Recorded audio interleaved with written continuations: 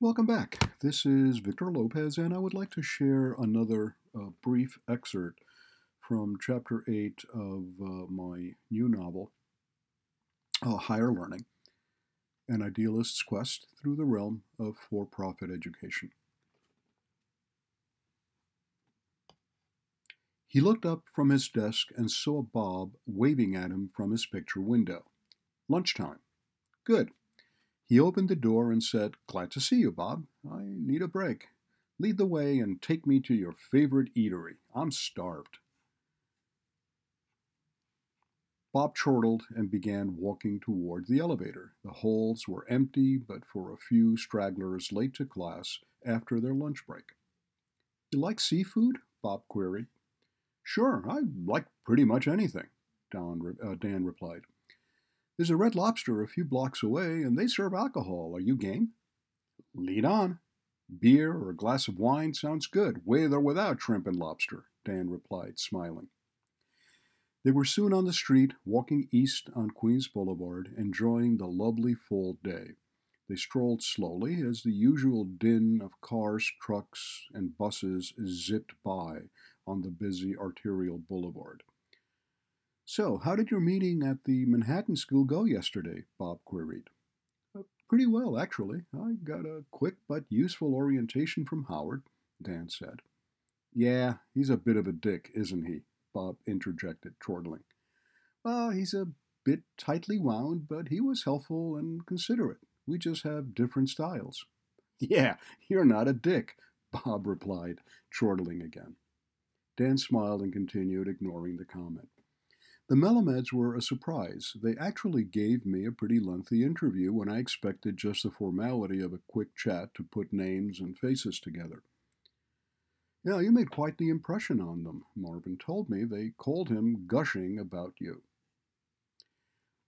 They just liked my idea for a short course to train students on current software packages that can get them real jobs in businesses that can't find enough people for data entry positions and general computerized office support. "What do you mean?" Bob asked with some interest.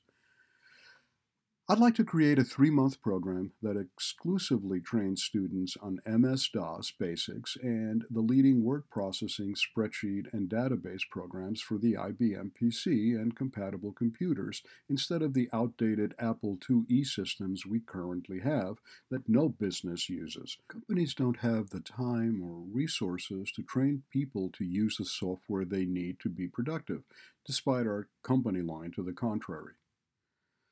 "I couldn't agree with you more, Dan. My clients would love me to send students who can actually do real work on day one instead of being unable to even load the programs they're using. That would be huge. If you could pull it off, I would be very supportive," Bob said excitedly. "But it won't fly if you need any real resources to make it happen. The Melameds are so tight only dogs can hear them fart," Bob said, laughing. "Hell, I have some ideas I need to pursue. I think I may be able to get the equipment we need at very little cost, but I need to do some more research and make some calls.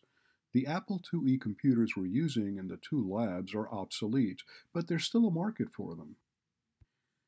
I've seen used Apple II and IIe computer systems for sale at comparable prices to new IBM PC clones from leading manufacturers.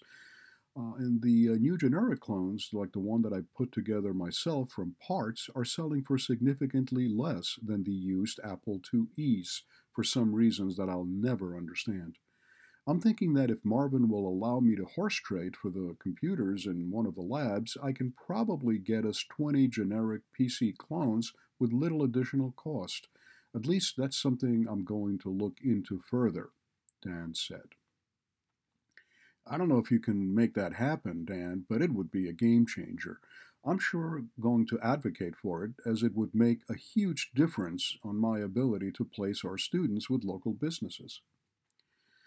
"Well, I'm going to try. I know they won't go for a significant investment, as modest as it would be, maybe $20,000 at most, for a new lab, but I'll explore every low cost option I can," Dan said, quickly adding, Do you know if there are any grant monies from the state or federal government that I could apply for?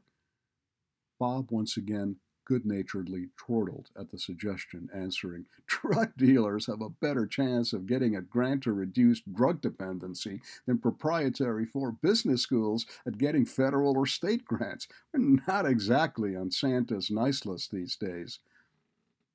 Ah, too bad. That was one avenue I'd hoped to explore. Don't waste your time, Dan. Trust me, it's a dead end. Well, back again then to plan A, and I'll work on it in my spare time and hope to get enough information to start seriously looking at some options by next week. I really don't like expensive programs that go on for a year and don't provide students with the job training they actually need. And I intend to do something about that one way or another, Dan said. End of preview. Thank you for listening.